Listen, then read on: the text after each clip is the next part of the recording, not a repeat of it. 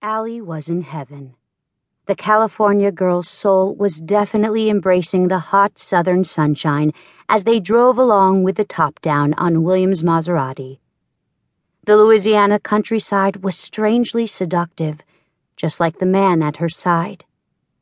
He handled the sleek Italian sports car like it was a woman he was bending to his will, shifting gears in a smooth, fluid motion. He caressed the sleek wood and leather steering wheel as if he were running his hand along the smooth curve of a female hip, or thigh, or ass. She could not believe that she was wet and squirming just watching his practiced hands maneuver the car.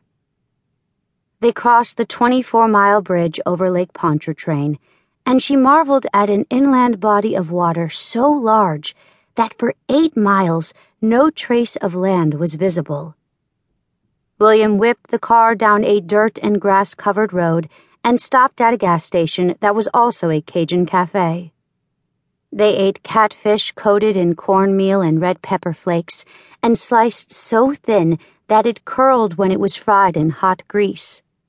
The crispy fillets were served on sheets of brown paper with bowls of red beans and rice with Tabasco sauce on the side, and they carried it outside and sat at a rusty metal table beneath a centuries-old oak tree.